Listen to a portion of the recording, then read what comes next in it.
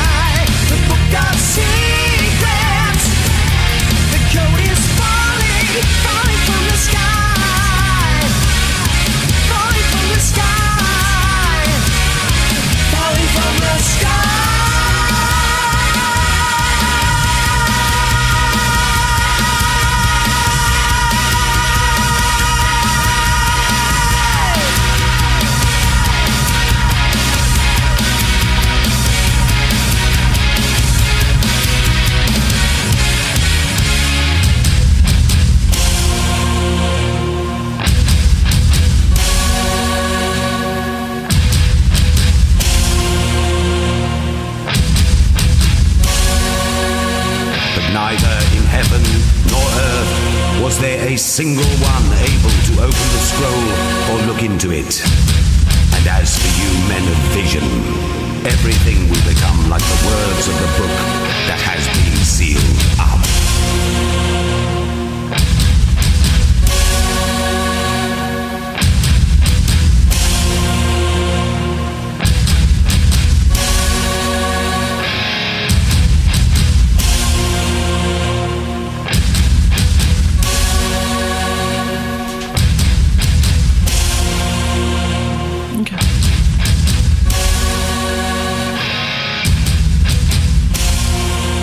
All right, we just heard Book of Secrets by Balance of Power. That was Lance King's 1998 debut. That's pretty good with a Reaching London back. My God, I think of my debuts. And he just totally destroyed anything I've ever done. So I'm never going to play any of my music ever again. Thank you, Lance. Lance is awesome. Before that, we heard Dragon Force with the song Remembrance Day. For you people in America, Remembrance Day is the same thing, pretty much the same thing as Veterans Day here. And G. Anzalone, the drummer for Dragon Force, who's actually playing on the album, used to be in my band, Kill Ritual, prior to me being in the band. So he took off when Dragon Force called up. I remember his conversation with Steven, the guitar player of Kill Ritual, saying, "Hey man, I got this opportunity to sing, to play drums for Dragon Force." And Steven's like, "Why are you here? Leave, go, get out of here." So G left. G's Italian. He left. He ended up leaving California and going back to, because Dragon Force is out of the UK. Went back there, and the rest is history. Now, up until COVID, they were touring incessantly. They were on the road constantly. Before that, we heard Sanctuary with The Year the Sun Died. Another quick story about Sanctuary. I went on tour with them, with Kill Ritual. And right before we headed out on tour, rest in peace, Warl Dane passed away. So, Sanctuary was going to cancel going on tour with us in Iced Earth, and we had to find another band. Fortunately, Joseph Michael stepped in place and took over the vocals, and Sanctuary ended up going on tour. And what was great about this tour, it kind of unofficially became the Warl Dane Memorial Tour. We had people coming on our tour bus, and they would leave pictures of them with Warl. And it was very nice. It was very nice. And it was very good for Sanctuary to get Joseph Michael, because they ended up doing an album afterwards with Joseph. And I think they're still going strong. Love you, Lenny. It's been a long time since we talked, so we'll make sure we talk again. We got Lance King on the line. Let's put him on and talk to the man. Welcome to Rock the Talk. This is David Reed Watson and Kat Kritta. I said your name for you, Thank you. just in case you forgot. And we have Lance King right here in the studio with us, virtually, of course. We don't want to get COVID. How you doing, man? I'm doing well. I'm doing virtual. Okay. Yes. Well, let's talk. Let's talk here. Lance, you are a man of music and a man of spirit, heart, and soul. Let's start with the music. Okay. Let's tell me how you got started. Wow. That is a really long story. Music, I grew up during a really, really cool Renaissance period of time, I think. 60s, 70s, 80s. And the music changed so much during those decades. But there was great music in all of them. And it evolved a lot in a short period of time, I think. So I had a lot of influences and music just, I don't know, made me want to sing. How old were you? Well, I was born a long time ago. I was born in 62. So I guess I was a child during the 60s. And I grew up during the 70s, and I was a young man in the 80s. Okay. That sums it up. Okay. Thank you for joining us. We'll talk. No, And so, what was the age that you said, damn, I love music, I want to do that? it was kind of fun. I'd always be singing in the car when we were cruising around as teenagers, and a friend of mine just said, hey, you should sing for my band. And I said, okay, let's give it a shot. and then I was hooked. I kind of sucked at it at the time, honestly. I had a very limited range. And they wanted to do stuff that I had never really listened to. I was into more of the progressive and melodic rock stuff. Like at the time, it was Journey, Boston, Kansas, Rush, Pink Floyd. That kind of stuff I was listening to. I was really into Fleetwood Mac and the Eagles and, Cheap Trick and all that kind of stuff that, you could go on and on and on because there were so many great bands. Yeah. AC/DC, Back in Black was so good back then, and it's still good. It's still held up. Yes. Tom Petty had a great album that I was really into back then, like Damn the Torpedoes. That was Styx. An amazing album. Yeah, okay. And I was a huge Styx fan. Love Styx. Wow, what else? I think those were like my largest bands of that time frame that he asked me, and he was into things, like Steely Dan and more things along that line, and then we got in with a couple of guitar players that were totally about Kiss. And I was just like, I don't know this music, but all right. Can you sing it with a little more attitude, they said? And I'm like, oh, what is that? Yeah, what's attitude? Get me some face paint. Right? What is that? So yeah, I don't know. It was that's how it started, and that was in like 79. Mm-hmm. And then I graduated, and it's been, I guess, the year I graduated. I remember the Cars album that I was really into. The Police, the Police, and Billy Squier and Billy Thorpe and a whole bunch of other bands that just blew my mind at that time. Billy Thorpe, that was Children of the Sun. Children of the Sun. Yeah, great album, freaking great album.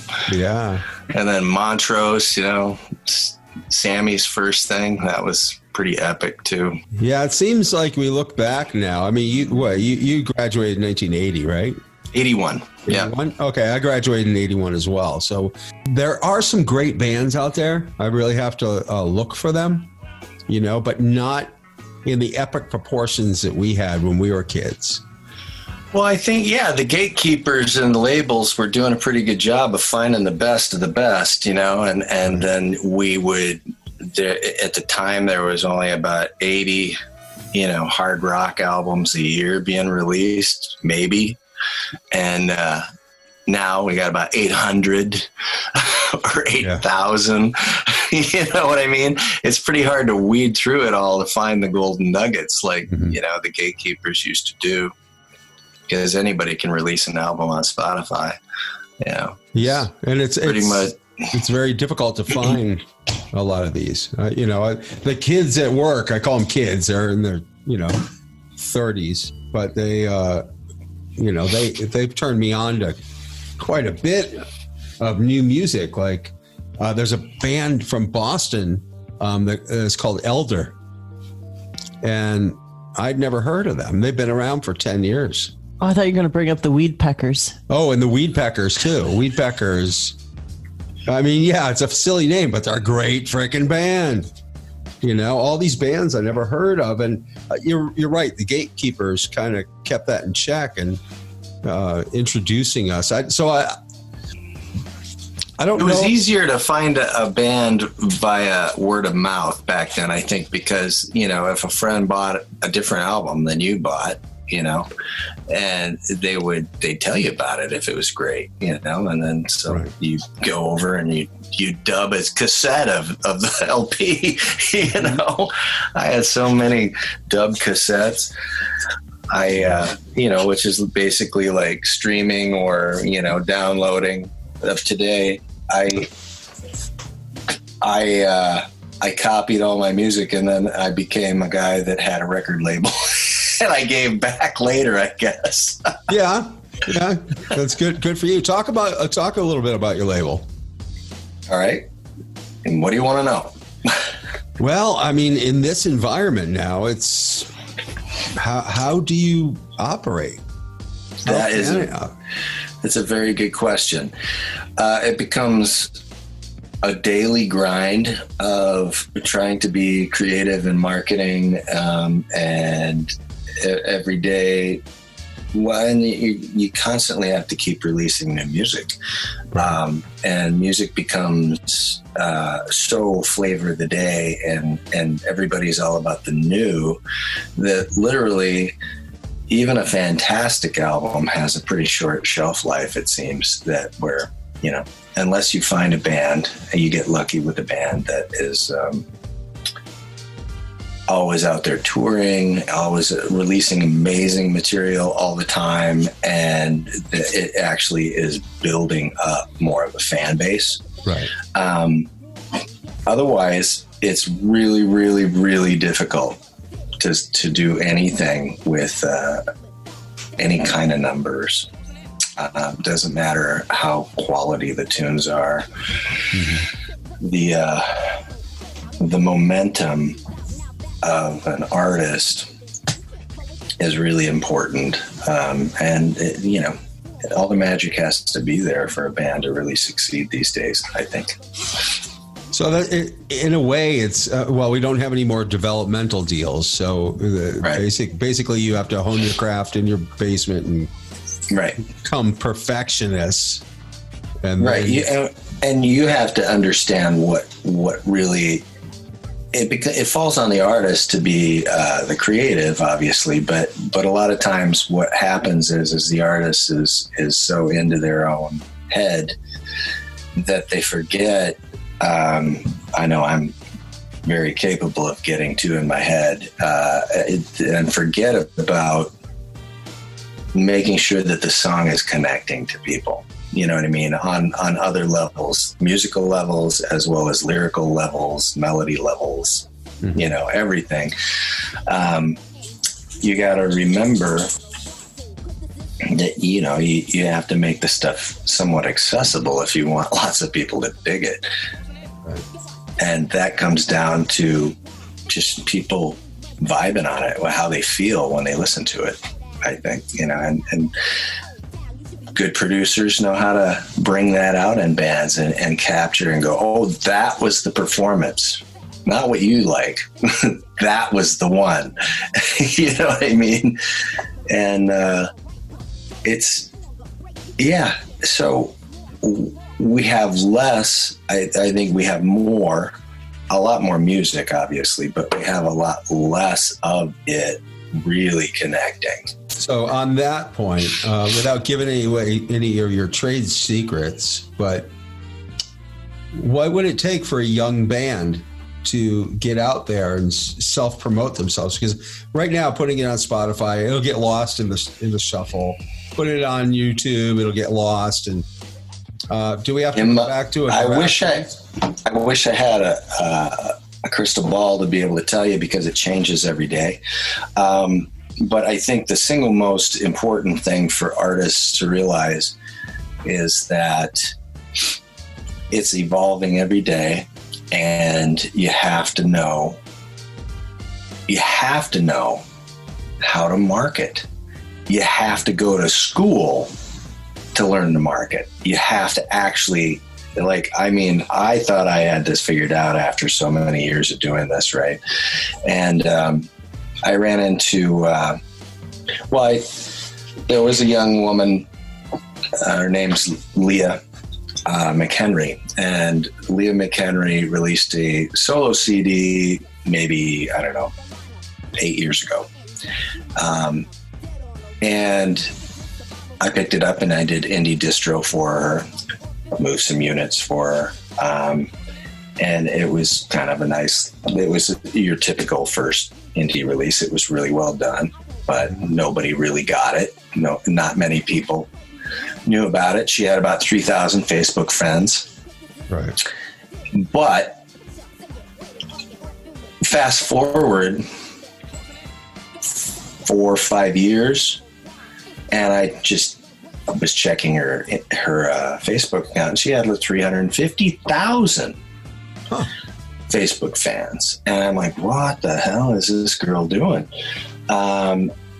Go back in, see what she's doing with her videos and what she's doing with her marketing, and that she'd started the Savvy Musicians Academy and was teaching people how to get attention and move her music. She routinely sells 6 figures every year of her own music, independently. She started a candle company that supports her brand of her style of music, which is a Celtic metal kind of thing. I've heard of her. I've heard. Yeah. Of her. Yeah. And she sells 6 figures in freaking candles now. She has this marketing thing down. She does a crowdfunding, and she'll do easily almost 100K crowdfunding her new album. It's nuts.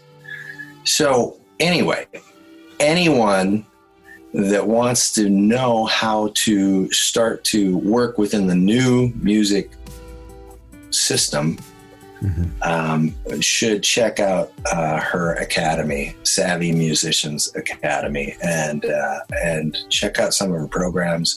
You don't have to buy into the whole thing. You can try little pieces of it, but she's brilliant, and she surrounds herself with really, really smart people that are also doing the same things, and they talk and they constantly have new ideas. And she has a podcast. She gives this stuff away free on a regular basis. You don't have to buy into the academy to actually learn from her. So yeah, and I think it's an Apple podcast, Apple Music podcast. Sounds like a win-win iTunes situation. podcast. But yeah, so she's a smart young lady, and she's not going to go out and tour because she has 6 young children that she's bringing up. She's a full-time stay-at-home mom that actually is homeschooling all of her kids before COVID. And she is still doing this and being this successful. I don't know how she does it, honestly, but I'm amazed and proud to tell people to check her stuff out because she's brilliant. And she's really good as a musician and a vocalist as well. We had used her system with my last band, Kill Ritual, and I think we brought our numbers up on Facebook pretty high. I don't know where it's gone from there, but I mean, it did work in a way because we ended up doing a tour with Iced Earth and Sanctuary, so it kind of there you go. It brought the attention to right. Hey, yeah. Well, the numbers, and the numbers, that's social validation, right? Especially if they're not just dead numbers, they're numbers of people that are interested in what you're doing. You know, because she teaches you how to key in and find those individuals that are into what you're doing and how to identify your brand in various different ways that you can draw from not just metal fans, it's so broad, but you can target in on much more subgroups of people that are more niche marketed, so yeah. That is super important for an independent musician. And honestly, the more I learned about it, the more personally I became struggling with that aspects of using Facebook algorithms to target my possible fans and things, because for me, I also have a spiritual side that is been growing exponentially. I'm a 5th degree black belt in martial arts. I'm working on becoming a Reiki master. I've have all kinds of different things going on in my life.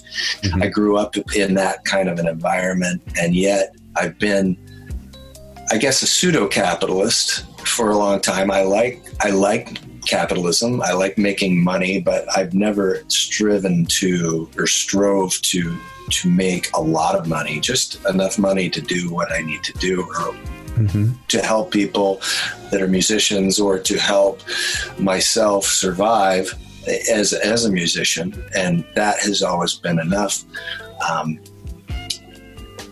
So I guess I probably should have made it more of a priority. It makes life easier to have more money, for sure, and to sell higher numbers, and to be able to, especially for a band, to sell higher numbers so that you can get the opportunities to tour, and be in front of more numbers of people and have it continuously grow. Right. So all of that is super important. And now I find myself at this juncture of my life being in a position where that's not really important to me. What's important to me is getting a certain message out that people can, and creating music that I think is spiritually connective, and right. It's a really strange dichotomy to find yourself in, because they kind of don't really balance well together. You know what I mean? They don't, unless you hit like the Christian market, right. My buddy Oz from Striper, they're huge in the Christian market. Right. And I did that for a while, and I was with a band called Balance of Power. They were a British band, and we released, I was with them through their 4th album.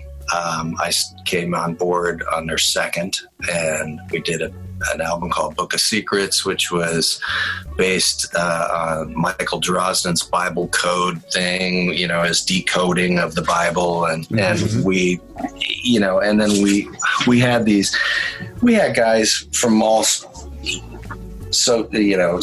spectrums. We had a guy who was married to a Tibetan who was more along that lines. We had some guys in the band like myself who straddled New Age and Christian beliefs at different points in time, and then we had Jehovah's Witnesses in the band, and it was really an interesting smattering of things. But the Christian population seemed to really enjoy it because it had a real positive message, and that went in line and didn't have anything that was negative about it.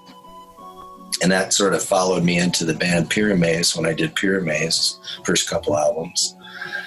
And, we did an album, it's called Legend of the Bone Carver, which had a character in it. It was more like a fluid storyline concept album that was about this strange creature that was born and grows up, and he can revive the dead.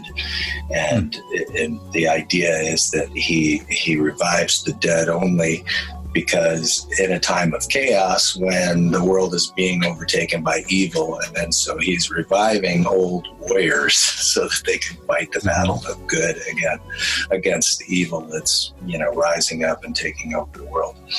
So it was an interesting kind of spiritual album in that context. It wasn't, it was more like Danish folklore, honestly, but because the band was based in Denmark, and I was like one of 2 Americans in the band, but it was really this epic freaking romp of blending more Celtic progressive power metal stuff all together in these elements, and people really dug it. because a lot of the guys were exceptionally talented in the band and made some great music. I like the name Pyramaze. Yeah. That's a, Yeah, you look it up. Yeah, I think you dig the tunes, David. all right. Yeah, the first couple albums were Melancholy Beast and Legend of the Bone Carver, and then Matt Barlow sang on the next album. Oh, Matt. Yeah, he did the next one, which was, what was the next album? Immortal, what the next album was. And then they got another singer, and they put out 3 albums since. So my tenure ended in 2007 with them. Ah. But yeah, they've done quite well. In fact, they just dropped a new album that is really good, that Matt and I also contributed a little bit of vocal work on their 10th track too. I got to meet Matt. Matt's good people. He's a cop. Yeah, he's a great guy. He's really great. Super, super present. Yes. He notices everything. Yeah, he hopped on stage with Stu Block because Stu Block is singing for Iced Earth now. And, Yeah, Stu's great. Yes. Unbelievable voice. Oh my God. Yeah. He's phenomenal. He slept a lot. Remember, he slept a lot on the tour bus, and then he would come out and explode on stage. But Matt hopped on stage with him when we were in Baltimore, because Matt's a Baltimore cop, and it was really good to hear him. Because I was the man can belt. He's got a big voice. Oh my God, I love it.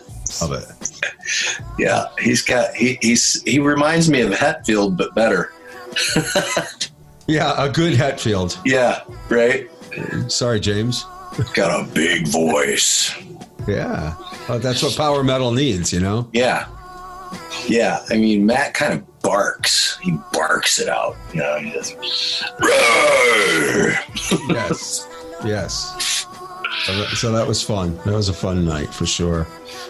And yeah, so the spirituality thing. So you said you are level 2 Reiki? I am. Yeah, my mom's a Reiki master, and she actually sent me the lineage of the Reiki that we do not too long ago, because I was curious, because people were talking about Reiki and some of the empath groups that I follow on Facebook, and they were, because empaths are really drawn to Reiki for obvious reasons, because we're so sensitive emotionally on a lot of levels. Sensitive spiritually. guy. Yeah. What's that? Sensitive ponytail guy. Yeah, right. And women, a lot of women are empaths, seems lots more than men. But I forgot where the train of thought the lineage. The lineage, right. I need to look that up here, because she had told me, obviously, it was part of my training to know the lineage of what I was learning, but I forgot the terminologies, and so it's not the specific names. And so it's Usai Shiki Roho. Okay. Usai Shiki Roho. Okay. The original traditional Reiki. Okay. So Usai was the first person to find it in the Tibetan monk. What do they call those?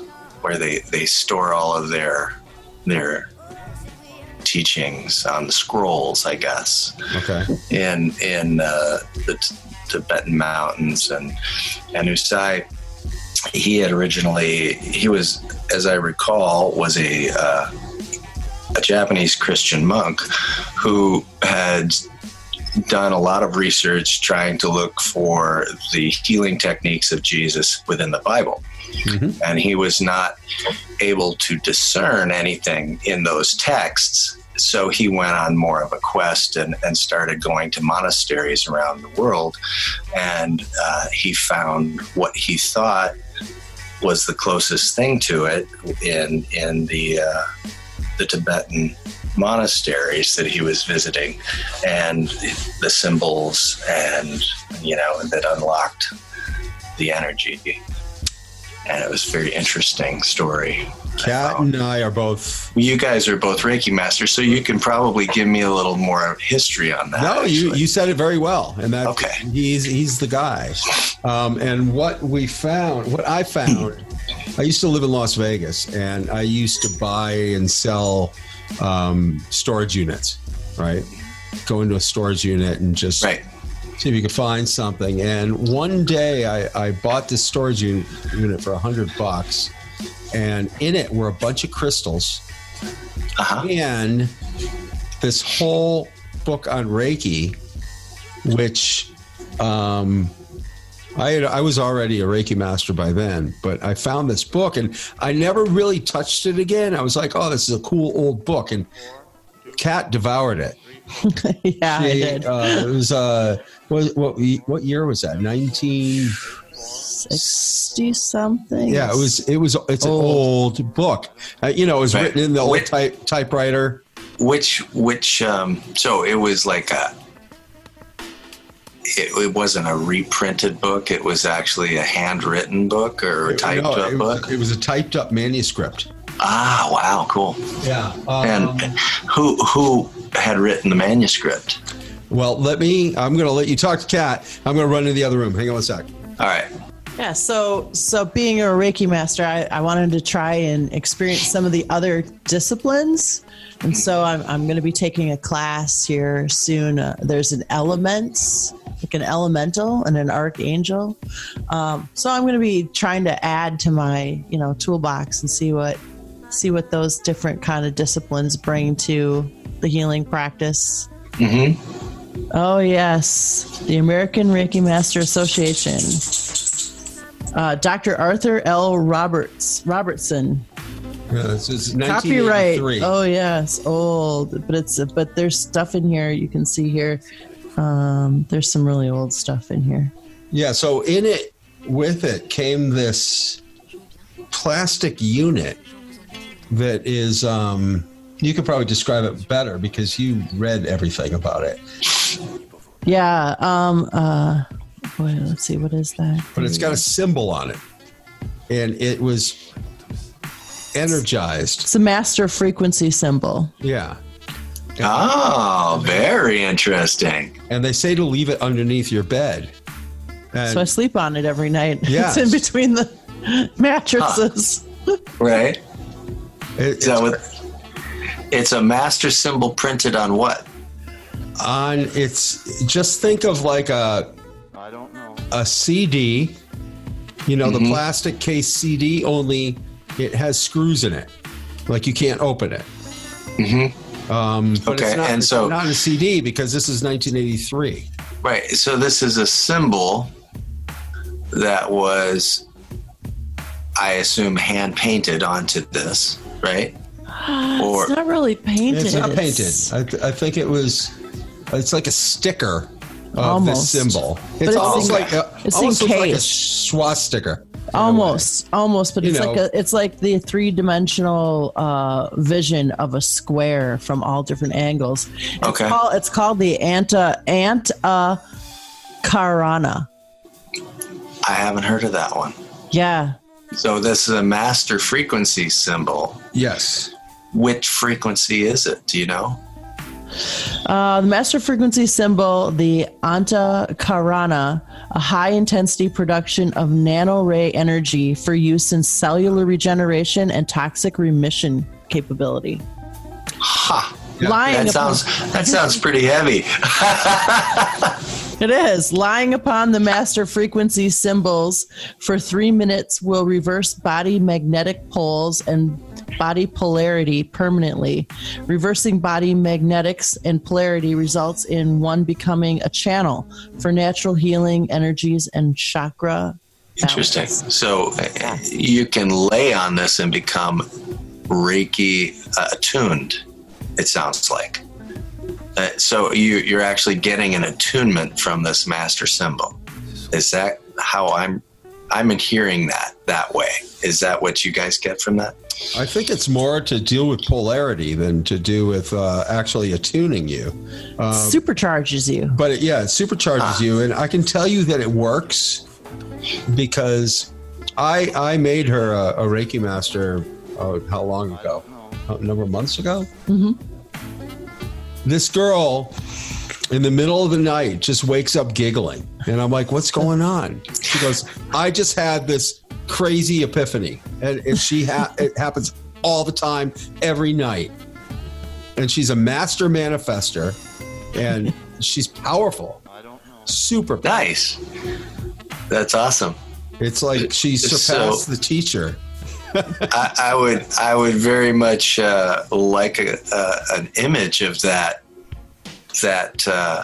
image, if possible, so that I can add it to my Reiki information. Yes, it's it goes and any information about that symbol also with the image, if possible. So that I'm not just. I don't know if you can see it or not. It's the center one. Okay. Yeah, I have seen that. But I don't think it was associated with Reiki when I've seen it.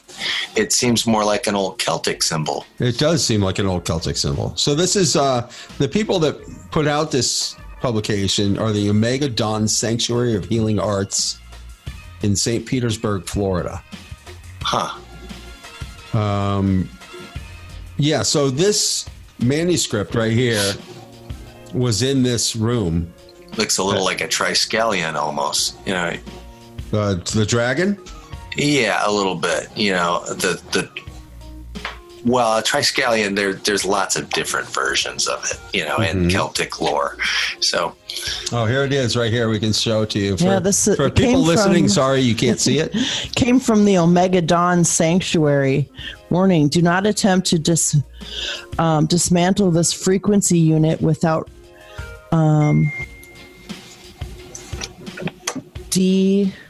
degaussing with any electron capacitor, as this will reduce or negate the energies. It's intense. Don't use it. Don't use a degausser for tape magnetization or demagnetization. Exactly. Interesting. So I mean, you can see the symbol inside of this. That's interesting. And that's the front side of it. Wow. So honest to God, I just threw this in a drawer because I was like, what's this mumbo jumbo? Whatever. And I hung on to it. And I think I bought that storage unit in 2014. Somewhere around there. But she devoured this whole manuscript. And she's like, have you read this? And I go, no, I haven't. Well, I learned a few things just digging through that. Just that and we know this, from spiritual work, that our body is magnetic and electric. So you have to have this. You have to have the right balance, electrolyte balance and water balance, in order for the current to actually move correctly.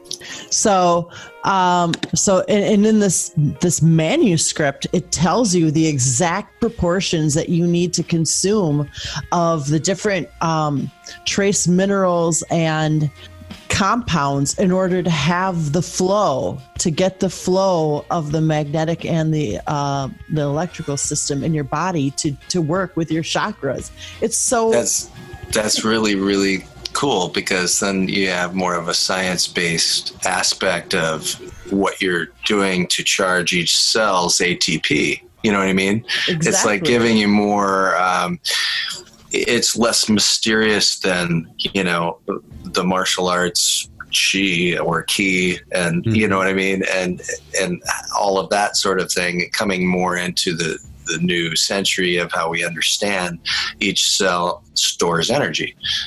Interesting. Yeah. Brilliant. This page I just pulled up right here. which again, Kat's read this whole thing, but it talks about the body cell compared with the composition of the planet.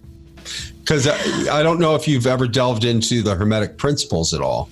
A bit. Yeah. A bit. Yeah. As above, as above, so below. So below. I mean, everything is a microcosm of a macrocosm, and vice versa. Right. So right. our body, so our body cells are much like perhaps the planets in a solar system, you know, or you know, I liken a solar system kind of to an atom. You know, you've got the spinning nucleus, and the protons and the neutrons, and they're spinning around and they're creating a magnetic pole, I guess, or a magnetic charge, right? And we have that in our solar system as well. And so I had always kind of theorized that all of those solar systems out there that is more like God's body. You know what I mean?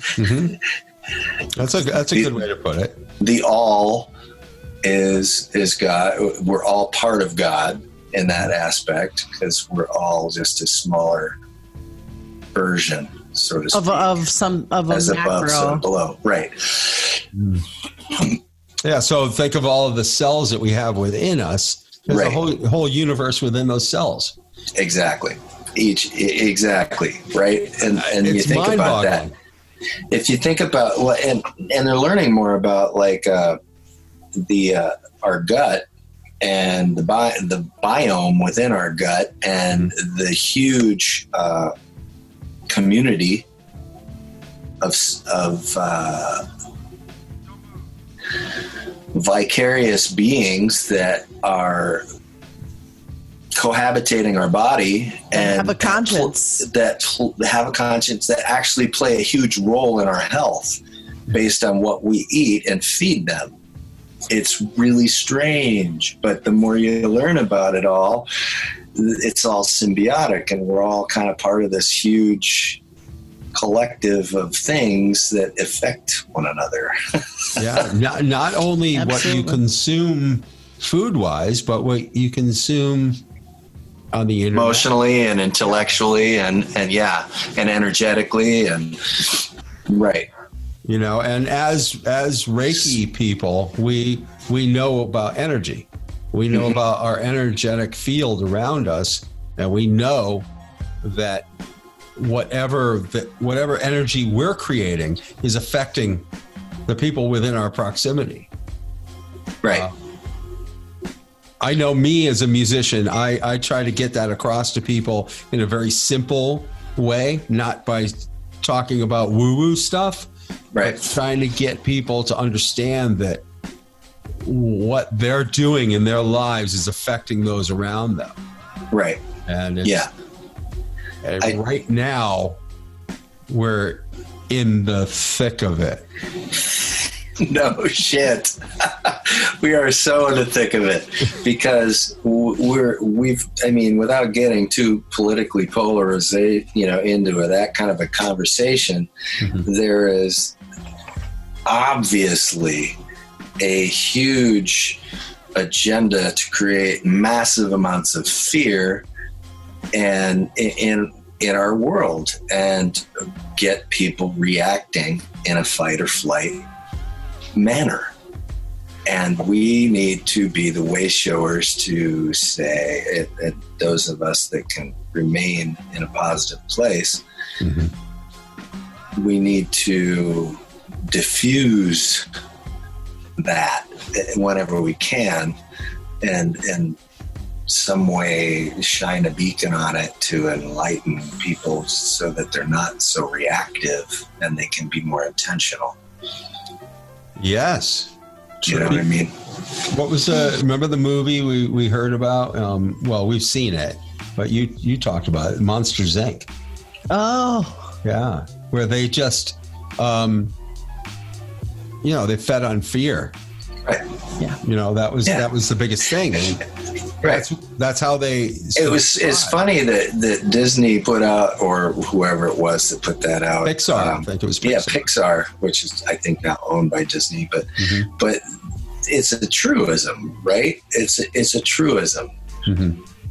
Art imitates life. Life is imitating art, whichever way you want to look at it, you know. Right. But I think we're all out there every day, and we're exposed to the messages. I think you have to put aside a lot and just listen to the message. Is it a message of peace, truth, love? I mean, and gravitate towards the message, because the messages and it's really easy to get caught up.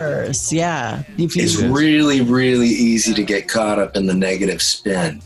I mean, I was brought up in a really loving environment by really, really spiritual people. And then I was unleashed on the world, and I remained that way for quite a while. Mm-hmm. But then you meet people and you surround yourself with lots of people that can change that. And you know, and they have an effect on you on a regular basis the more you're around other people. Well, I was around those people for the first, 18 years of my life. And then now I'm around all these other people, and I chose a fairly good group of people that were musicians that were making music. But then, you have subsets after that where, you pair off with someone, you get married, and their stuff becomes your stuff, in all kinds of ways, not just physical stuff, right? But their energy and their thoughts and their past traumas and, all that stuff becomes part of you when you're energetically interacting, especially on a sexual level. Right. Because you're merging, you know what I mean? Mm-hmm. You're energetically merging. And yeah, that's, a lot of people don't realize with casual sex what that brings. It brings a lot of possible yuck. like I always say, you got to be careful, who you hitch your cart to. Right. Yeah. True. For sure. Right. For sure. And for kids out there, like if there are any kids listening, there's that old adage that opposites attract. But as we get older, we realize that yes, opposites do attract when you are unaware of yourself, but because you're looking to grow, and maybe there's some part of that person that, you're going to learn from, obviously, right. Or you want to assimilate some of their aspects that you look at as positive that are weaknesses within yourself. Yes. And I know that I was drawn to that. On a big level. Mm-hmm. My wife and I are polar opposites in so many ways. And we've been together now for almost 39 years. Wow. So I met her when I was 18. Yeah. And we went out for 10 years. And even during the course of being a musician on the road, we managed to stay together and get married. And we've been married for 29 years, coming up on 30 years now. Wow. Next June. Yeah, it's crazy. How do you do it? Dude, it's not been easy. It's not been easy at all. I mean, long-term relationships, while there's a lot of love and a lot of commitment and a lot of... there's a lot of growth. There has to be a lot of growth, especially when you're polar opposites, right? Mm-hmm. It forces you to deal with a lot of stuff that maybe you didn't really want to deal with, and you've been trying to avoid. My family never did very well with confrontation. We didn't put that on people. Mm-hmm. We were very loving and non-confrontational, and we kind of tried to avoid arguments and bickering and, all that negative shit. Well, she came from a completely different family where everybody is right on top of each other. when there's an issue and they're dealing with it, right? So she likes to purge her emotions in an angry way, usually, and I'm just like, took me a long time to be able to realize that I don't have to experience it that way. I don't have to experience it in a manner that I am being shields up, don't do well with that frequency, right? Right. Because I really don't do well with that frequency of anger. But now I can, I guess, alchemize it and diffuse it in a different manner and accept it for what it is and allow it to pass through me and keep on going. It's not going to affect me.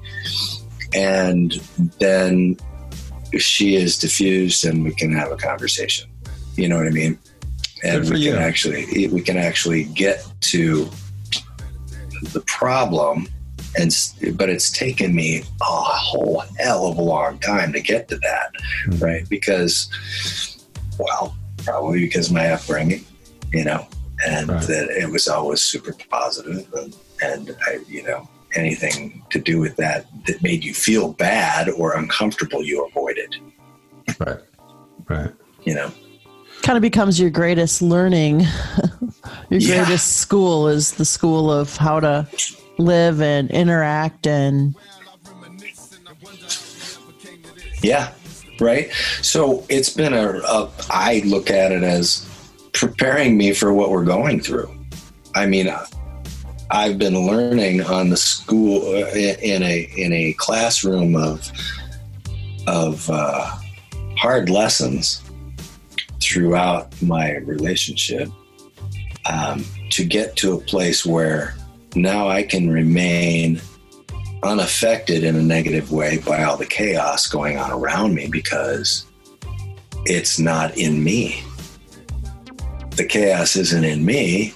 It's outside of me. And so I can be an observer. I can be the observer where I can watch it happening, understand what's happening, comment on it, and try and affect it in a different way.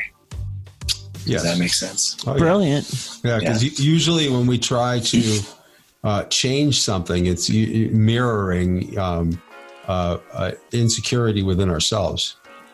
Right. So it's good that you can step away from that and look. It's very hard to do, even for people that. It's incredibly difficult to get to that place.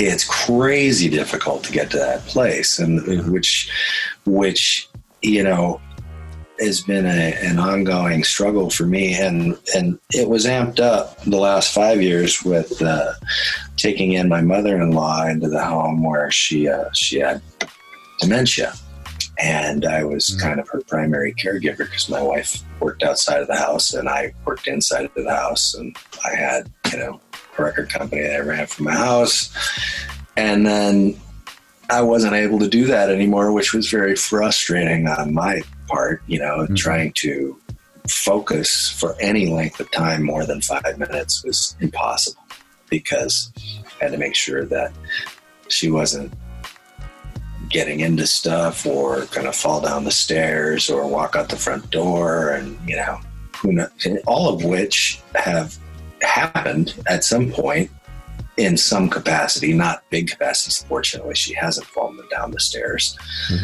Thank God. But we were smart when we built our home. We had children. They're grown now for the most part, but we had put gates on the stairs on the bottom and the top. We had a custom railing made. We had gates that we can padlock if we needed. So we would put a bike lock on it so that grandma couldn't go down the stairs. Oh, wow. Because she's 97 years old with dementia now. And, stairs are not her friend. They're not her friend. And her balance is, getting off, and her muscle density is down, and her capacity Well, her obsessions are many, and her anxieties are many, and so she's always thinking she has something she needs to do. Oh, yeah. But you know what, Lance? Think about this. We take such tender, good care of babies when they come into the world, but how do we take care of old people? And old people have a lot of programming that you gave her. Yeah. Yeah, and young people are sponges of information. They're learning at an exponential rate. But what do you do with the older people that are declining in that capacity but have tons of information stored already from a lifetime of, and they have likes and dislikes and habits and anxieties and fears and concerns and responsibilities that they think they still have, and all these things. And of course they're older and they expect respect and that you treat them in a certain capacity when you really need to be treating them more like a child now, which gets very challenging sometimes because you have to treat them like a child when they're doing childish things that they shouldn't be doing, but there's that conflict of, how do you deal with that? And then you just have to do it. You just have to say, okay, I can't treat her in the same capacity that I did at one point. I have to be nice about it, but I have to redirect her. I have to physically redirect her sometimes, right? I have to steer her to safety on a routine basis. I think that people of that age, as opposed to our age, I think they had a lot of the same for many, many years. And, I'm talking, she's 97, so 1923, right, until, let's say, 1980. That's a big chunk of time of normalcy, let's say. I mean, yes, Vietnam and stuff like that, but I think of us out of high school, computers started coming in, and and then cell phones, and I can imagine somebody 97 years old just in 1980 even going, I'm done. I can't keep up. Where we've been in the keeping up mode, for a very less significant time, 1962, 1963 till 1980 is only like 20 years. So we had like 20 years of pretty much normalcy and then drastic changes all along, So it wasn't as hard for us, We saw, I guess, the greatest renaissance of technology. I mean, although she did too. I mean, you think about this, 1923. When did they create flight? When did they figured that out at Kitty Hawk? Not too much before that, if not around that time. So she came from, her father had a horse-drawn wagon that he delivered ice to people that, put in their coolers in Chicago. True. And horses were the main source of transportation at the time. And then cars slowly came in because they were super expensive and it was a big transition, obviously. And she went from that into the age of flight and cars everywhere, and she never even learned to drive. Really? Wow. Yeah. Super social person, but she wants to talk your ear off all the time and tell you the same stories over and over and over, while everyone else around the table is looking at their phone. You know what I mean? What is so interesting about that gadget? Every person over 80 says that on a regular basis. Yeah. Right. Yeah. Shit, I say.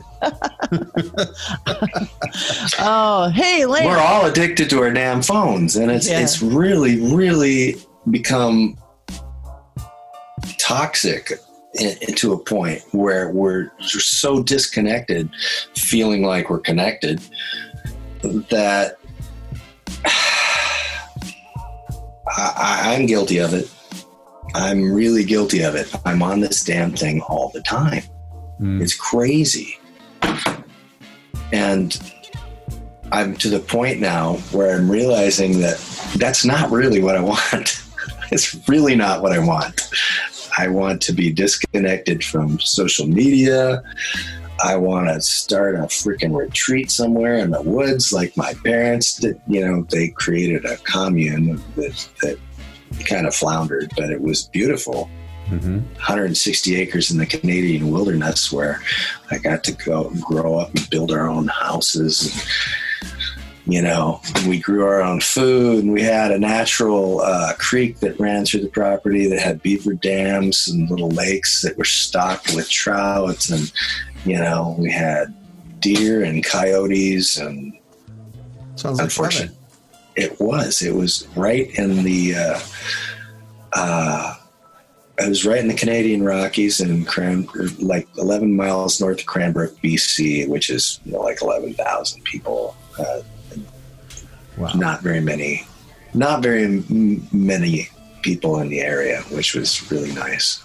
All right, Lance, let's take a break. I want to hear more about that, but first, let's put a song on. Give us the name of the song and tell us a little bit about it. Play a song. Oh, all right. Well, I didn't even think about any of that stuff, so I got to look at my playlist here and go, well, we're going to play something off my most recent album. Okay. What's the name of the song? Why don't we play Technology? Okay, Technology. That's very, very appropriate. And tell us a little bit about the song. Where did it come from? I guess it was one of those just basic rock songs that on the album, it's pretty straightforward in comparison to everything else on the album. The rest of the album is a little more progressive and a little more technical. This one's a little more of a rocker. And in truth, it reminded me, it was kind of like my Bryan Adams song of singing about yesterday and my experiences through my life and how technology has changed and how it's affected, and then posing a question at the end that makes you think, where is it going? Where are we going with it? And what are we going to do with it? And will that be ethical? Okay, without further ado, here's Technology.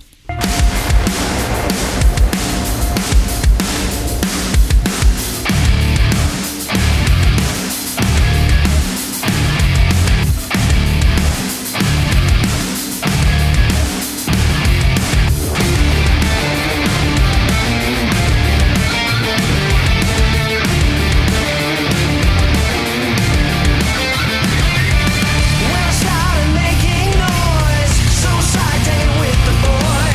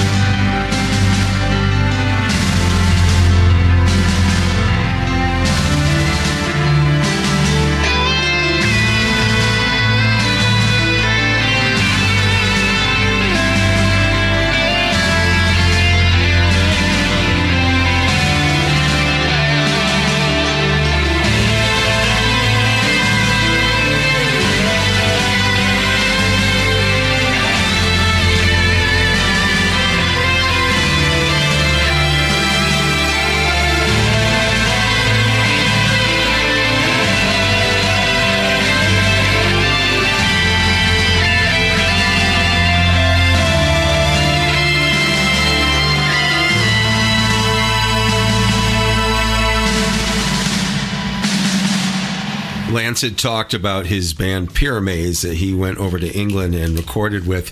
That's from the album Legend of the Bone Carver, and the song was called Flame and Retribution. That's only in the Japanese release. Before that, we heard the song Reprogram, which is from his new upcoming album coming out, and the first one that we heard was Technology, which you introduced, Kat. Yes. That was the guy's good. He's really good. Amazing singer, spiritualist. So we're going to get back into the conversation with Lance here. It's do you find that songwriting is almost like your diary? Well, with this new album, it was very much like that for me. In previous years, I had really overthought everything. The album that I did before this, I conceptualized in all kinds of ways and tried to put 10 pounds of shit in a 2-pound bag, more like 100 pounds of shit in a 2-pound bag. And, there's a general understanding that can be had, but it's pretty vague in a lot of ways, right? And it's a spiritual album, kind of. And the premise of it is very much that. This one, I just sat down and started writing. And there was no real intent. There was no real concept or parameters that I was writing from like I had in the past. I have a theme and this is what I'm going to write about and blah, blah, blah. This one I had just I'd had a close brush with death and kind of had a renewed sense of purpose after it. I'm a martial artist and my knees are bad. I've had surgeries on my knees because meniscus tears and stuff. And I had one and I got a blood clot in my leg. Didn't really know what it was. It just hurt like hell. And so I went in and I had it looked at and they said, here's some blood thinners, go home and pick up your prescription in the morning. So I get one pill and I take it, and that was foolish. But anyway, went to sleep after I took the blood thinner, woke up, and I couldn't breathe. The pain that I felt every breath was like, kind of similar to when you throw out, maybe you get a pinched nerve in your back, right? But then it kept constricting more and more and more. And basically what happened was I had a triple pulmonary embolism from the blood clot and my leg breaking up and getting stuck in my lungs on the way to my heart.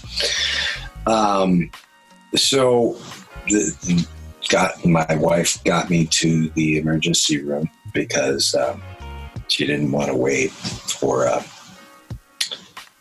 an ambulance. And when we got to the red room, they said I had about 5 minutes left, but they got me on O2 and they got me stabilized. And I spent 3 days in the hospital and had a very grateful reawakening, I guess. So you're just like, wow, I almost bit the farm over a stupid knee surgery that's a laparoscopic surgery, outpatient kind of thing.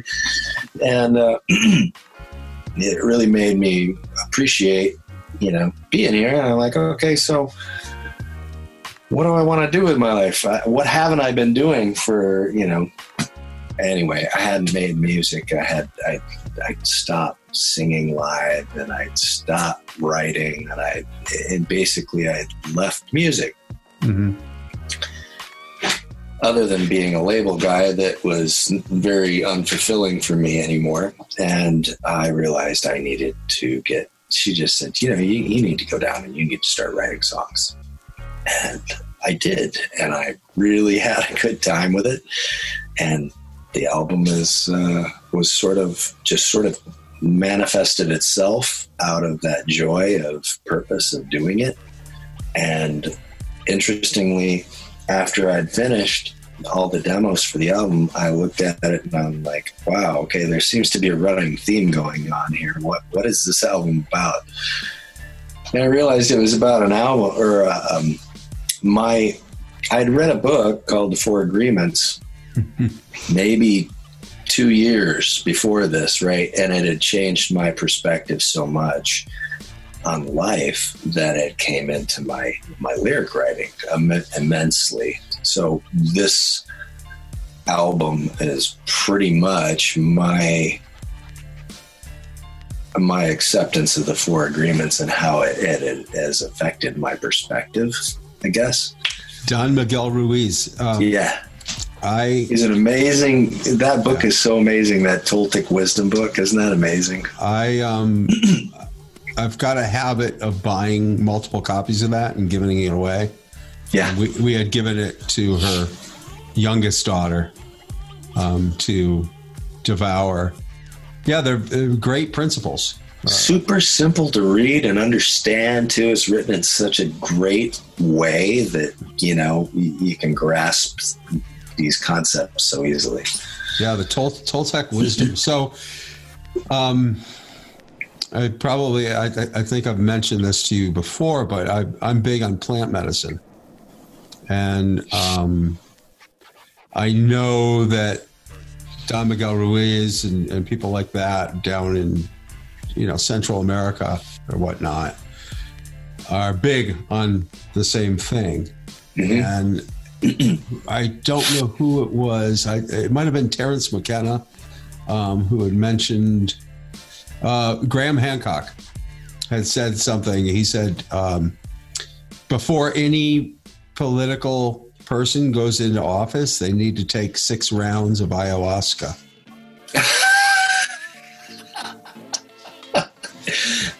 Well, I have not taken an ayahuasca trip yet, so I can't speak from experience on that, but I think 6 rounds of it would be pretty intense. Yeah. It's, I've done it a few times, and it's every single time it's life-changing. So anybody that, I encourage people to do it for sure, but I warn them that your life's going to change, period. Yeah. You can't help it. It's part of the evolution of yourself. It's like each ayahuasca ceremony is like doing 10 years of therapy. It really makes you look at yourself, really makes you, really look at yourself and go, hey, asshole, you're the one that created all of this. And it's tough for the ego, Well, yeah. The ego is our main enemy anyway, if you ask me. Oh my goodness. Is that Casey? That's Casey and Callie. That's Casey and Callie. Yeah. These are her, of course, this is audio, so nobody can see this, but Beauties. these are her daughters. Is that Yeah, absolutely. 13 years ago? Wonderful kids. Nice. Yeah. She's blessed. She had all of her kids when she was young. She still looks young. Yes, she is young. She's I'm going backwards, Lance. She is. There, that's true in some capacity. People ask me, so how is it that you don't age? And I'm like, I don't know what you're talking about. Yeah. But you eat good music and eating well and staying fit and active and doing the energy work, Yes. keeping your body charged up. That's what it's about. Yeah. You'll have to come over and experience our Reiki room. We have a whole room dedicated to the practice. Yep. Awesome. Crystals all over, incense and music. My mom has one of those. I always sleep in her Reiki room when I visit. She does. Yeah. All the time. Yeah. Yeah. It's an amazing place to sleep. It's if she's not sleeping in there, it's funny. The animals go right in there. Yeah. Right. They jump up on a massage table and they sleep in there. They love it. Yeah. We've got a crystal bowl underneath, a singing bowl, and Nice. And it's the animals are they're drawn, just absorb the energy. They sure just feel it. Oh yeah, of course they feel it. I mean, my cat is super sensitive to it. He's always coming for the juice. He wants to be pet. He wants to feel that. And it's funny. Cats are multi-dimensional animals. Yeah. I forget what the number is, but somebody told me this. Like we all have DMT, right? You talked to one. That's right. Yeah, I talked to a cat. Yeah, in one of my ayahuasca ceremonies. DMT fires off. It's something like 7 times an hour in a cat. So if you ever notice a cat like staring at the wall, he's tripping. Like for real. They like seeing shapes. Yeah, they go into this. And so anyway, my first ayahuasca ceremony that I did, I'm everything's moving, like everything. Molecules are in I could sense molecules and everything moving around. And a cat walked in to the room and just nonchalantly doing cat things. I looked at the cat and I remember talking to the cat. And I'm like, isn't this crazy? And the cat goes, what? I see this all the time. This is normal. Yeah. This is normal for me. I'm like, wow. It's all in flux. We just see it as static. We see it as static, but it's all in flux. Yeah. Yeah. It's to me, it's trippy to even think that a rock that's not moving is sitting there solid.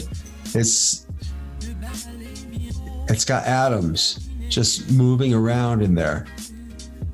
It's like everything that we see, everything that we have here on this plane, this matrix, whatever you want to call it, is mostly space.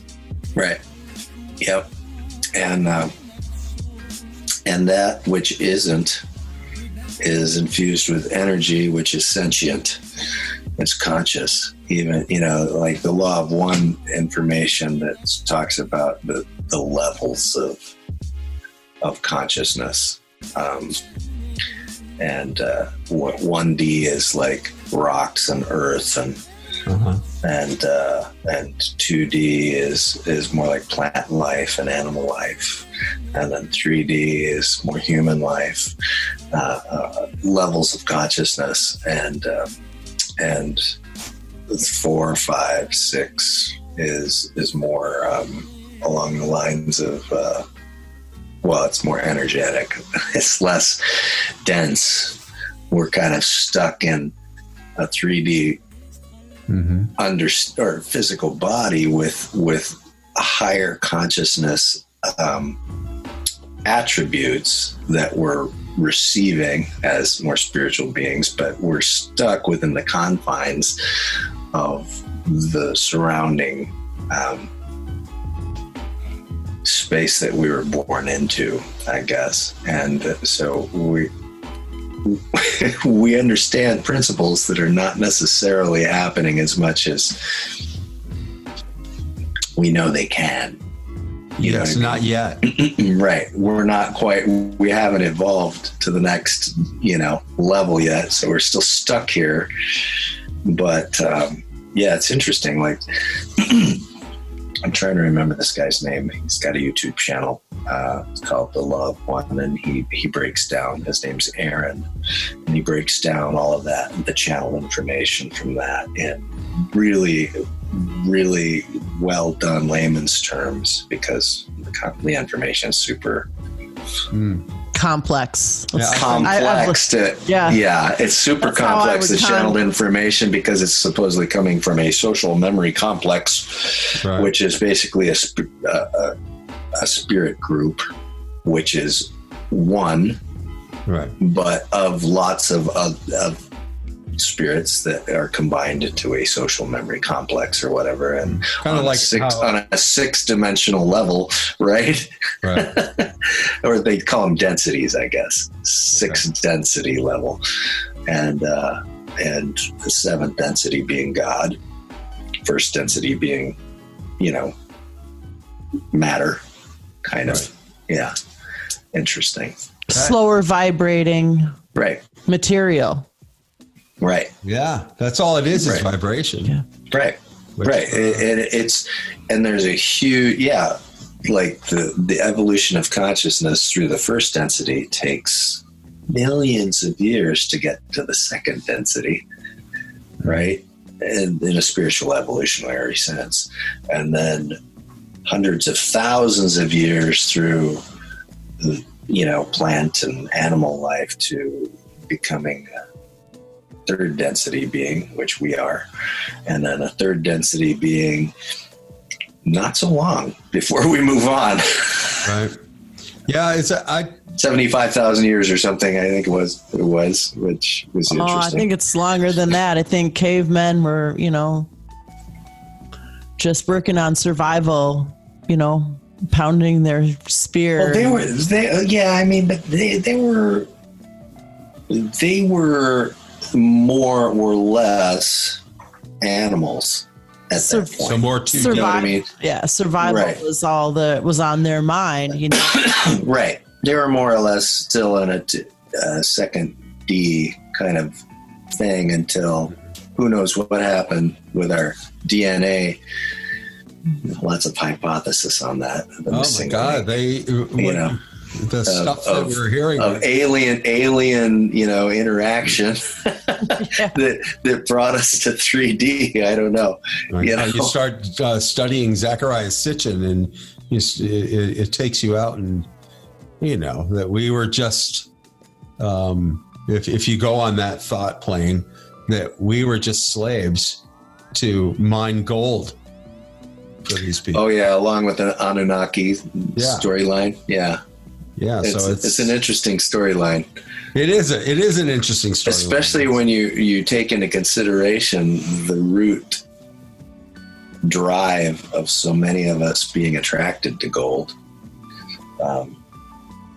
Yeah. So speaking of that, because in Canada, when we were up there, we're up in the Rocky Mountains where you can strike a claim and you can look for gold, right? And there were a lot of people that did that, and we took our turn with it a little bit. And some of the local rivers we'd dredge and we'd pan, and you get kind of addicted to it pretty fast, even though you're just gold fever. The gold Flex. fever, and really all you're finding is flex. Little teeny flecks in the sand, A lot of work for very little fleck. Right. You're separating it out with the mercury, and it's crazy the shit that you do for a little dust. But flecks. So that Crazy. gold dust, though, do you think maybe if that storyline is valid or even conceivable, that's why our attraction, it's almost like built into our DNA? Sure. Yeah, absolutely. It makes a lot of sense as to, why gold is our standard of commerce, I guess. And well, it was. Right. And that everything is, was based on that at some point. And that, Till the tricksters found fiat money. Exactly. Till the tricksters figured out how to scam everybody. Yep. The international banking cartels figured out how to screw everybody and create interest. What do they say our dollar is worth right now? What? What do they say our dollar is worth right now? A half a penny. It's not even. You could just print more. You just print more. It's not worth that much. It's not worth anything. Yeah, it's a joke, and it's constantly changing. And it's. I've never understood the concept unless you kind of believe in the thought patterns that we do, and you go down the rabbit hole. Why they would print just nothing? You know what I mean? It's out of thin air. They're just printing money. Yeah. And money is just a thought. Money is just an idea. It's a tool.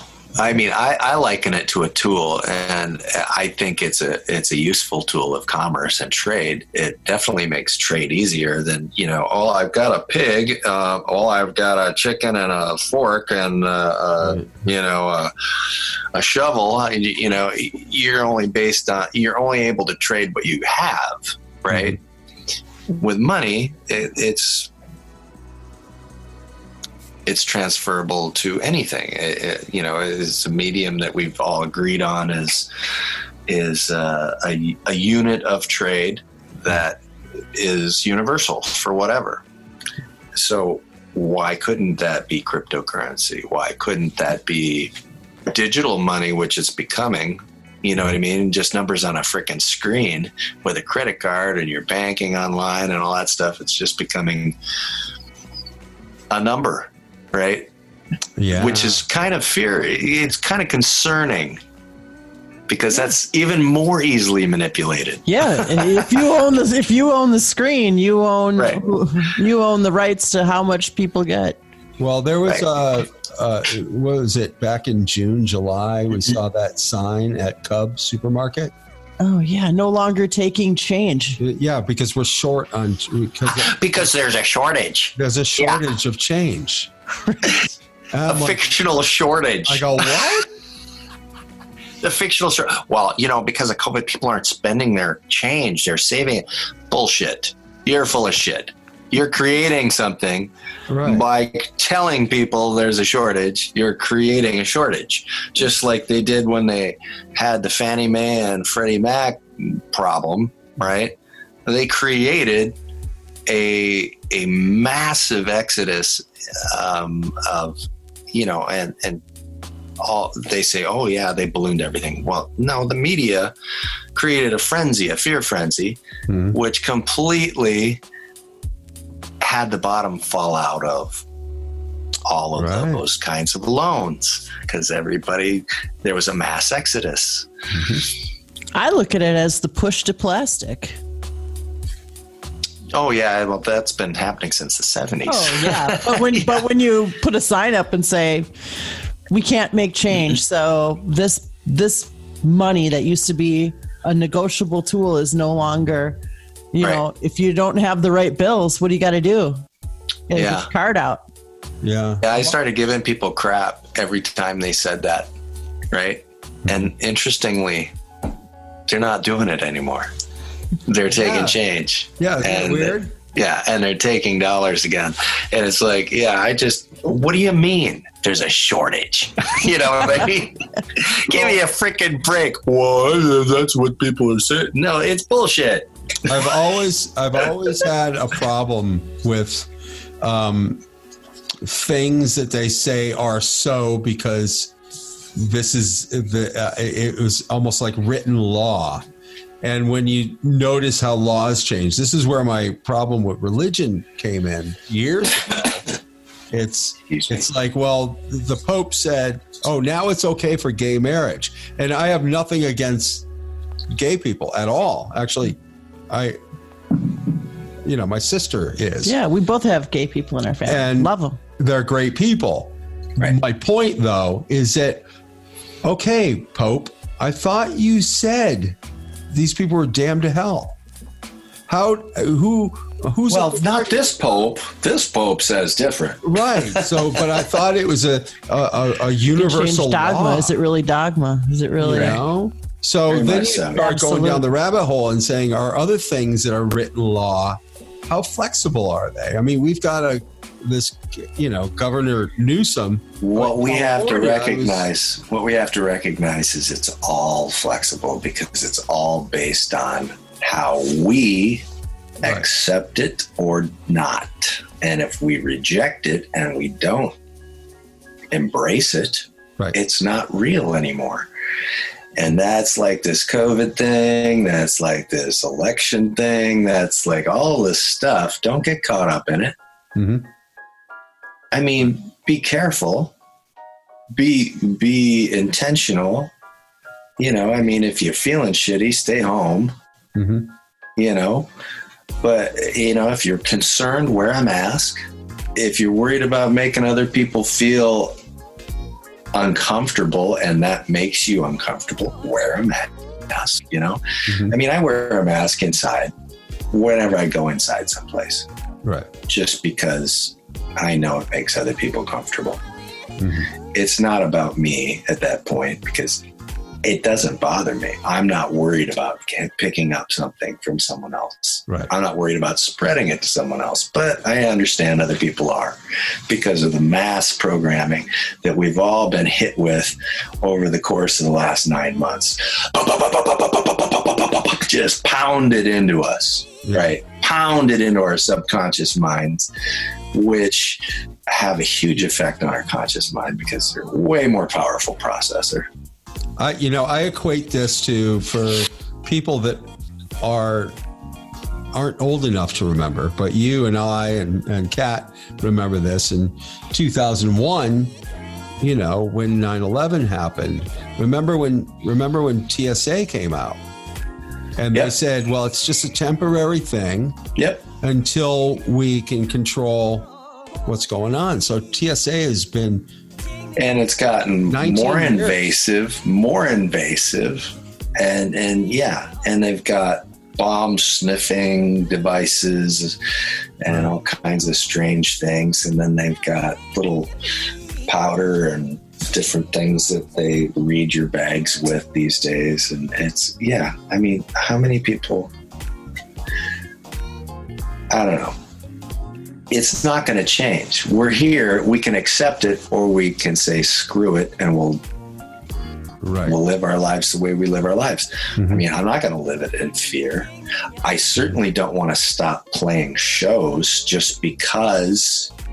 Mm-hmm. I mean, I want to go out there and I want to perform and make music and entertain people and fill people with frequency, right? I want to fill people with, uplifting music that's going to make them feel good and have them have a good time. And if they want to have a drink, okay, great. Mm-hmm. Have a drink.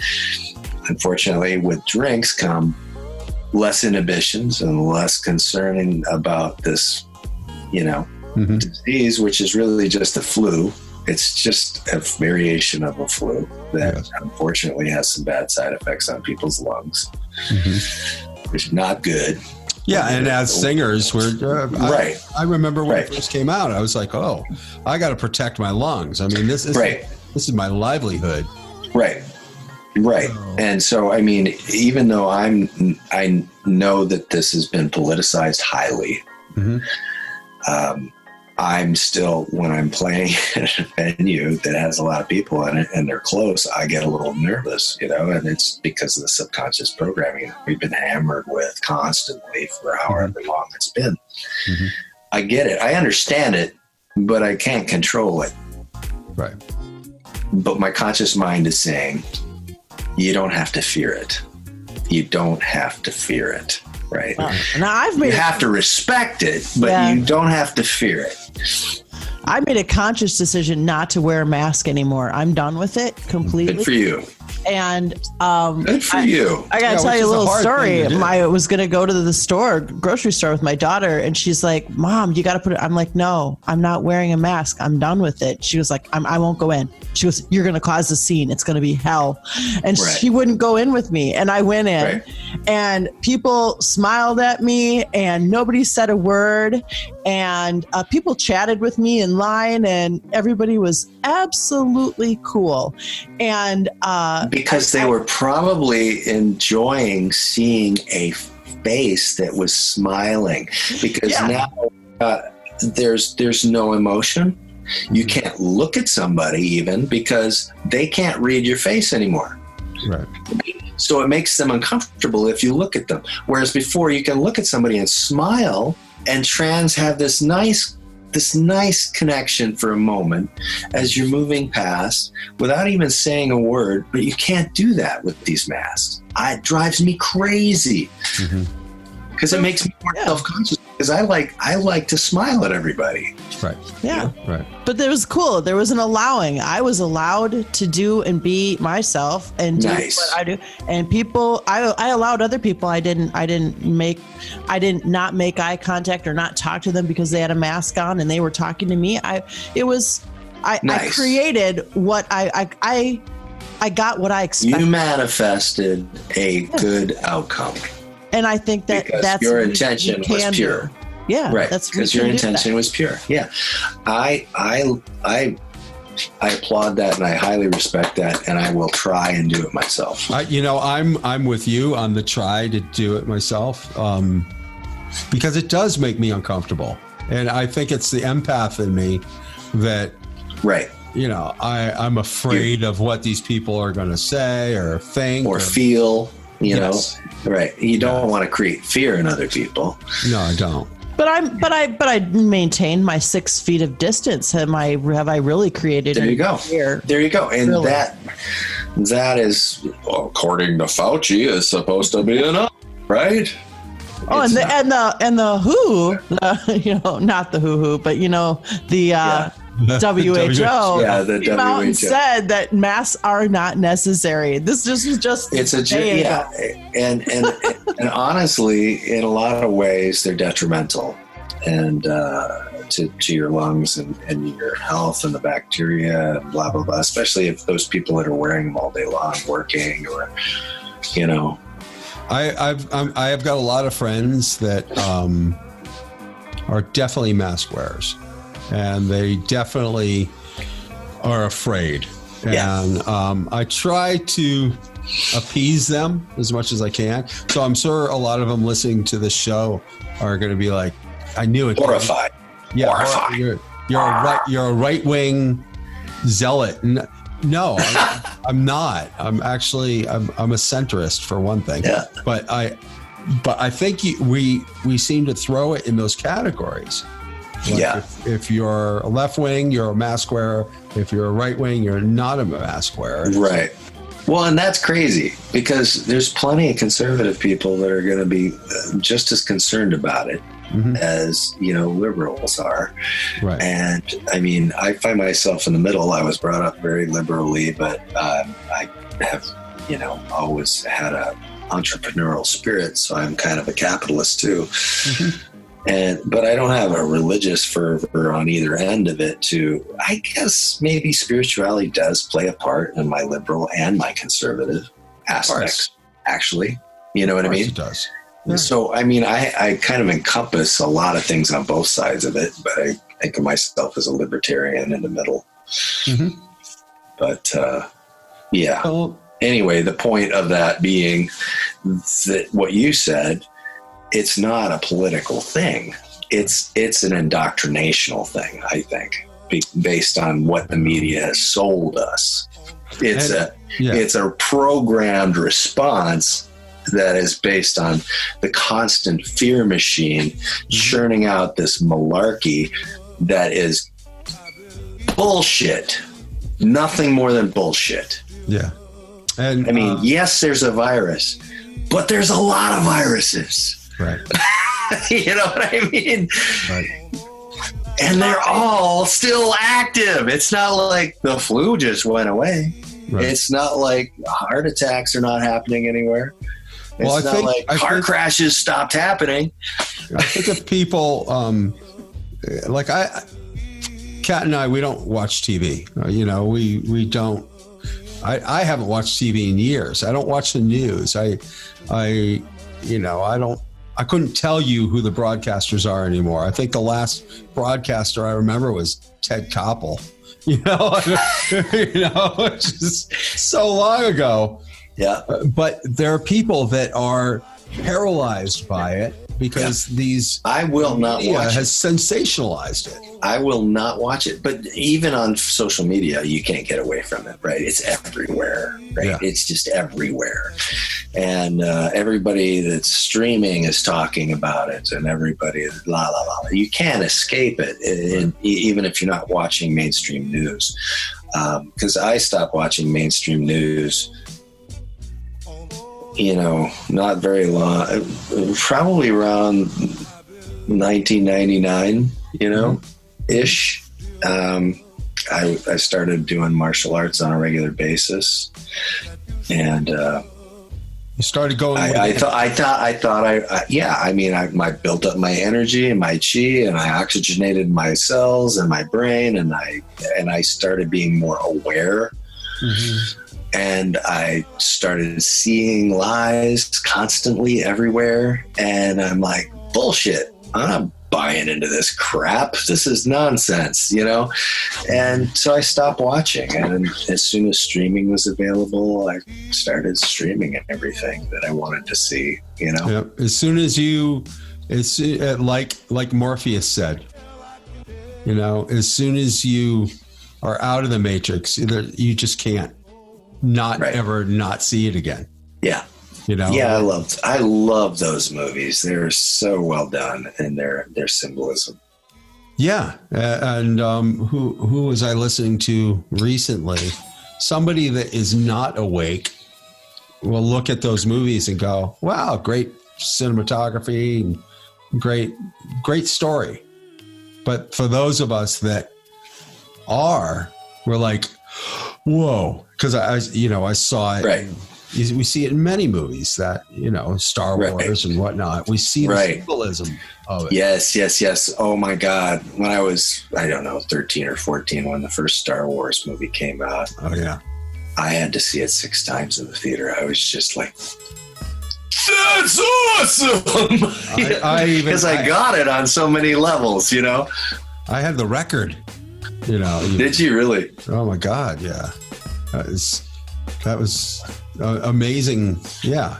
Because the Force. Yeah. I get it. We get it. It's energy. Yeah. Get it. Exactly. Yeah. It was such a great way to tell that story. You know, for those people out there that are totally invested in the COVID thing, and, you know, I challenge them to really look at our history and see where we've been lied to repeatedly, and we eat it every time. Well, and the ironic thing is, if you don't have children, you have no idea of how history has changed since you learned it and what they're learning in comparison to what you were taught. Oh, so the school system is teaching your kids something. The school system is the indoctrination process, and it's changed dramatically. Yeah.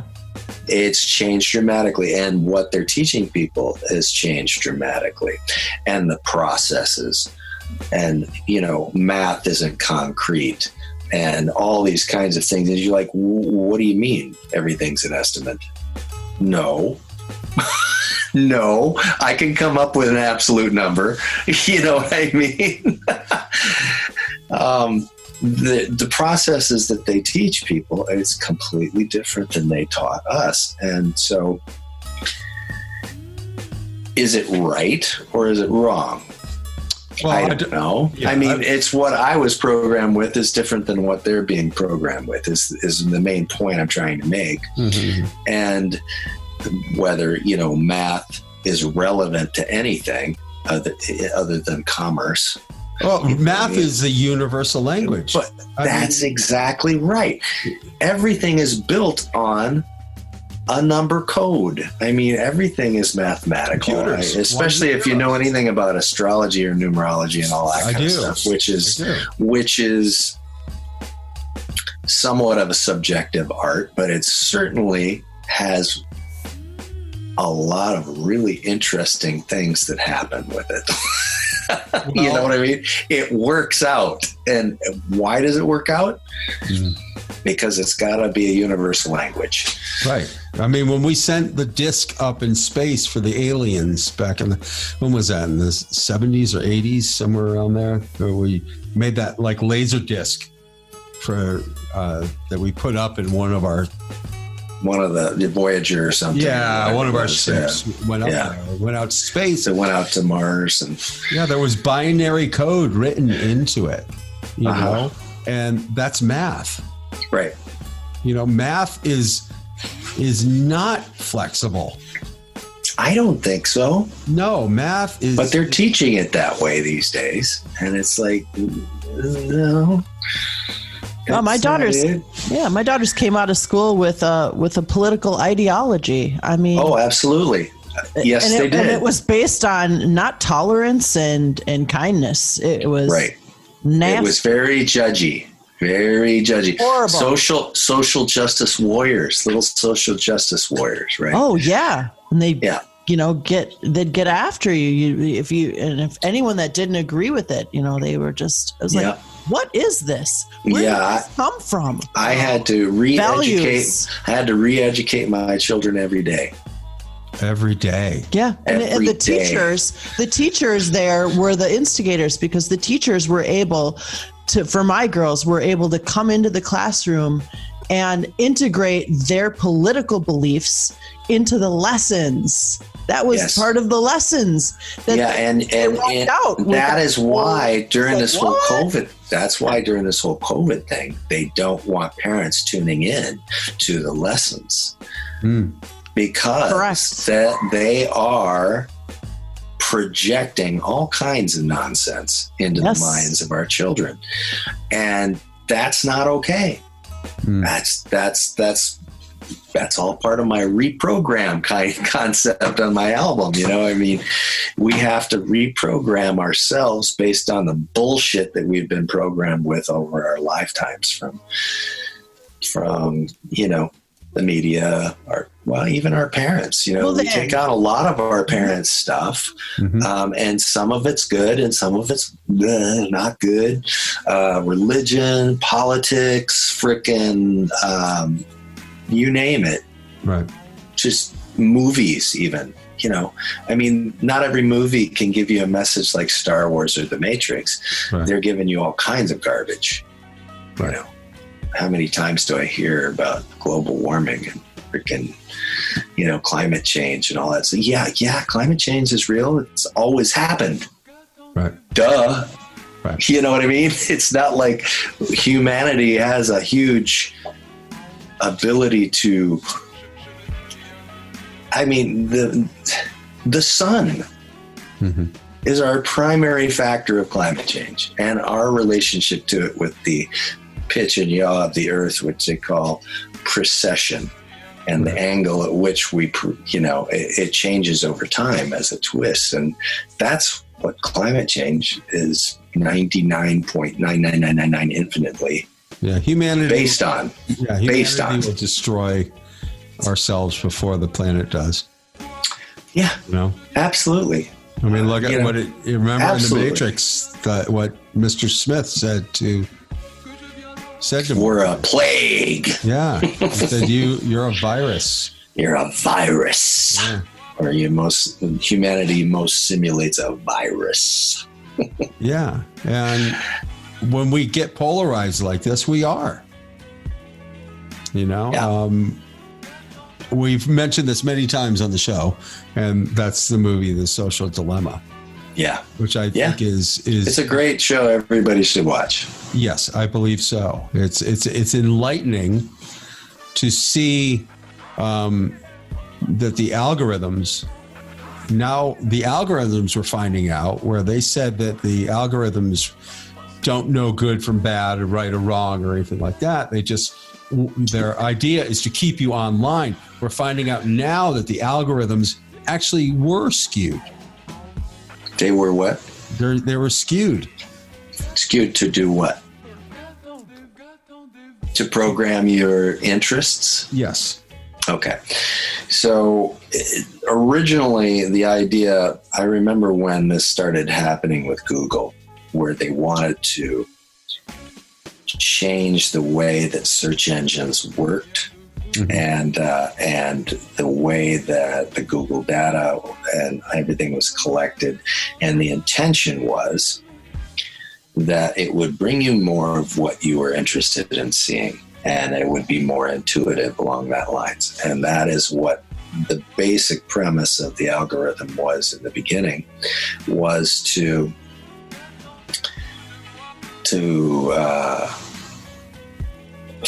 tune in on your interests specifically, right? What happened, and what some were concerned about happening in the beginning, was that it created everybody's own little freaking bubble. And we became so polarized by our bubble that we didn't see the greater spectrum of information anymore. We directed to only certain things. And then they stopped having it be like that, and they started censoring what you could find. Mm-hmm. And they started blocking certain information that you can't find anymore. And they started, and now it's blatant censorship on YouTube and Google and Facebook and Twitter and all these things, blatant censorship. And if they don't censor it, they fact check it. Oh, yeah. And we know that all the fact checkers are legit, right? No, the fact checkers are full of shit. They're all full of shit. It's crazy how full of shit they are. Well, what do they say? They say always just follow the money. And so look into who's. And it's all political. It's all political. And I don't know. I'm getting on a tangent. Nope, that's okay. That's okay. We'll stop you on that tangent right now because Kat wants to hear another song. Okay. Well, let's see. On that tangent, let's see. I'm sure I've got a song that fits the tangent.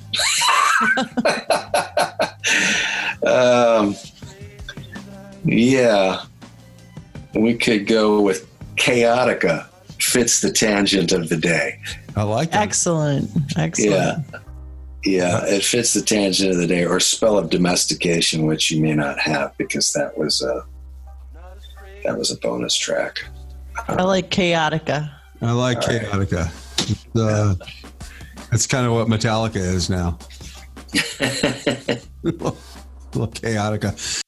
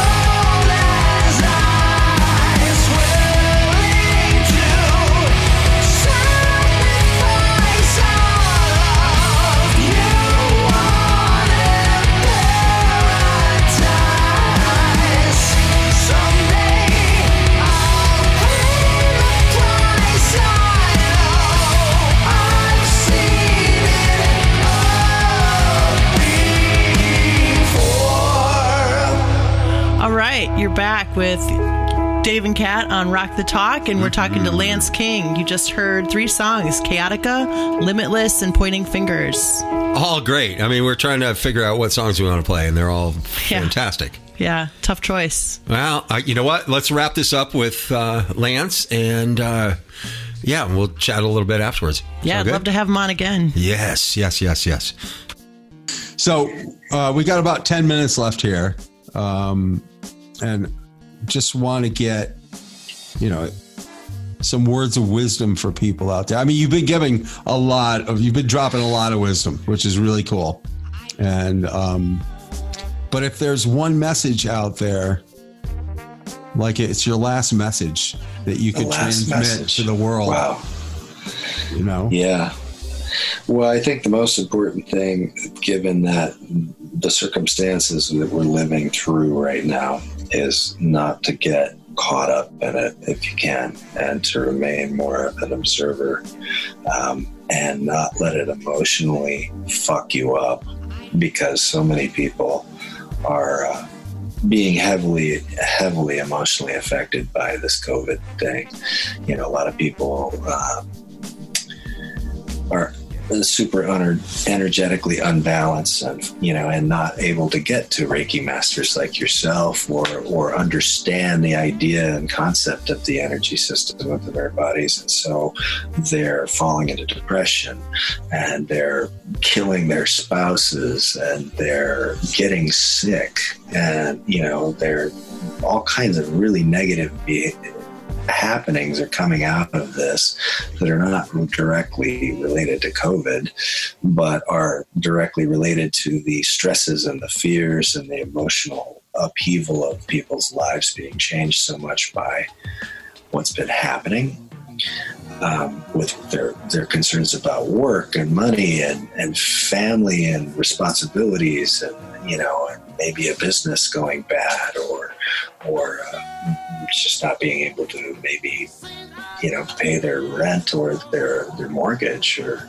their car payment or whatever it is. It's all mounting stuff that's yucky feeling, and to try to remain an observer and not emotionally reactive to what's going on, and allow it just to pass, and just realize that it's like a big play happening.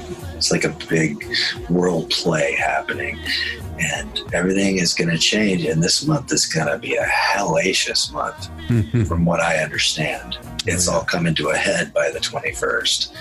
Now, that sounds like I'm trying to be a prophet. It's really about, what's going on in the universal numbers, you know what I mean? And the way everything's playing out on an energetic field within the whole universe, really, and the celestial bodies at play and all kinds of stuff are coming into the massive energy changes that we're experiencing. And so this is a massive growth phase for people. Either they're going to step up, they're going to come through the other side in a much more positive place, or they're going to be crushed under the weight, and they're going to be held back. I guess we're able to spiritually evolve here or not, and it's up to them to make the decision as to if they can do that or not. And if they haven't had enough, I mean, the last 9 months has been pretty intense, I think, for a lot of people. And it's really upped everybody's evolutionary game. You know what I mean? I think everybody's been dealt a lot of stuff to deal with. Right. And it's given them all the opportunity to grow considerably. And if they're not, they still have some time to grow. It's time. Got like 20 days. Yeah. It's time. Step up now. Lance, where can people find you? I guess I'm available on the net at lancekingmusic.com. My socials are findable through that website. NightmareRecords.com is my label, so you can check that out. And yes, it was prophetic about all the shit that we're going through. I always knew something was coming, so I called it Nightmare Records. Perfect. And next year I may just change the name to Daydream Records, because it's time to let that nightmare go. I like that. Thank you very much for being with us. Yes, thank you. It's been a lot of fun. It's been a lot of fun. Thanks, guys. It's always great to talk to people that get you. And I like your and shirt. more coming. Yeah. For everyone, he's got a shirt. It says, "Whatever makes you weird is probably your greatest asset." Yeah, exactly. I like that. That's a great shirt. I've been staring at it the whole time. And, wow, that's an epiphany. But, so thank you, Lance. Thank you, Lance. Thanks, guys. It was really a pleasure. Have a good night. That was an awesome interview. I hate calling them interviews because it really wasn't an interview. It's more interactive than an interview. Yeah, an interview is to peppering them with questions, but this was totally just free flow conversation, really. What I love about doing radio is that all the people that I get to meet, and virtually or in person, and it's always really cool to meet somebody you really vibe with. And I found throughout this whole conversation, it's like I'm talking to somebody who's, just like me, who completely gets me, Yeah, I was listening. I was like, this is like, what is that called? 6 Degrees from Kevin Bacon? 6 Degrees from Kevin Bacon. Because you guys were like back and forth. You're like, yeah, and I played with this person, and then they were playing with me before that. And it was like, wow. Yeah. Connections, It's the connections are great, and it's so we've had a great show. We're on a roll here. I mean, I don't know what we have coming up next week yet. But we've got a few wonderful people lined up. Yeah, I know. We've got a young girl. Her name's Storm, and we want to get her on the air. We did a talk with her a month ago. Yeah, a short interview, but very, very interesting. Love her cause. Yeah, the rhinoceroses, right? Yeah, save the rhinoceroses. Save the rhinoceroses. So Storm, if you're listening, we're going to get you on soon. Promise. We've been fortunate to get a lot of people come to us and say, hey, I'd love to be on your show and talk to you guys, and so we've been blessed in that. Now it's finding the organization.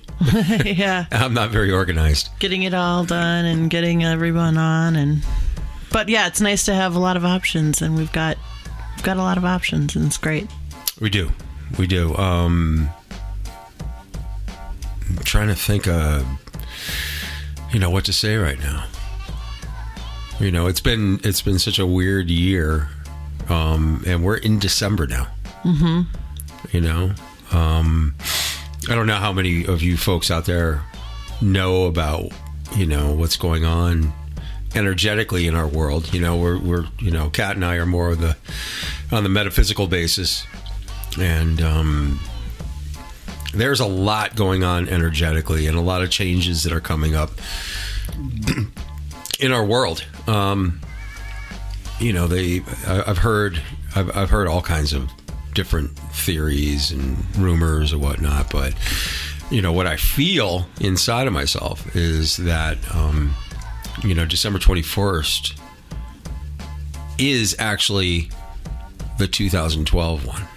I mean, when did we talked about that, I think, didn't we? That the calendar actually changed was it the 1500s, 1600s? Yeah, they changed the calendar. They eliminated a month. So if you add that month back in, the Mayan calendar ended, they said 2012. But so if you you add a month back in. Over thousands of years. And you're looking, maybe you're looking at December of 2020, and right. And ending isn't really an ending. No ending is really an ending. It's just an opportunity to start something new. And so, I try to stay on the positive side. It's just the beginning of something actually really new. And anyone that works in nursing or police officers, they know that there is an absolute truth to the lunar cycles and human behavior. So you're a cop.